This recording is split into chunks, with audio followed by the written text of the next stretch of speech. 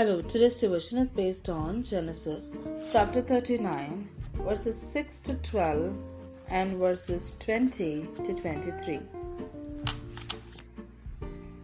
So Potiphar left everything he had in Joseph's care with Joseph in charge. He did not concern himself with anything except the food he ate. Now Joseph was well built and handsome, and after a while his master's wife took notice of Joseph and said, "Come to bed with me." But he refused. With me in charge, he told her, "My master does not concern himself with anything in the house. Everything he owns he has entrusted to my care. No one is greater in this house than I am. My master has withheld nothing from me except you, because you are his wife. How then could I do such a wicked thing and sin against God?" And though she spoke to Joseph day after day, he refused to go to bed with her or even be with her. One day he went into the house to attend to his duties, and none of the household servants was inside. She caught him by his cloak and said, "Come to bed with me." But he left his cloak in her hand and ran out of the house. Verses 20 to 23. Joseph's master took him and put him in prison, on the place where the king's prisoners were confined. But while Joseph was there in the prison, the Lord was with him.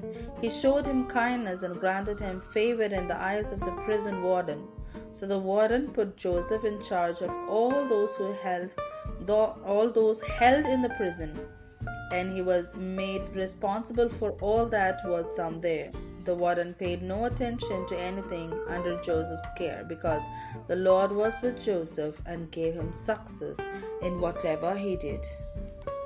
Here ends the Bible reading.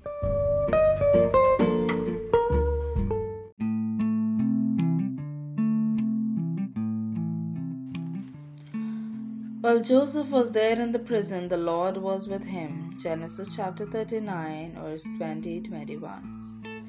Faithful in captivity.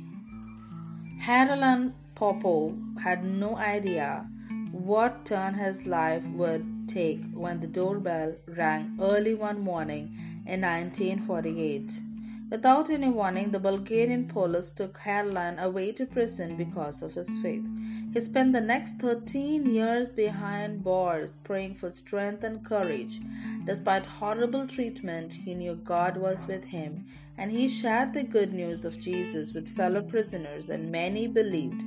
In the account from Genesis 37, Joseph had no idea what would happen to him after he was mercilessly sold by his angry brothers to merchants who took him to Egypt and sold him to Potiphar, an Egyptian official.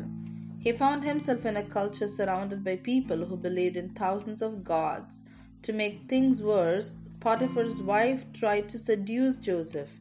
When Joseph refused repeatedly, she falsely accused him, leading to his being sent to prison.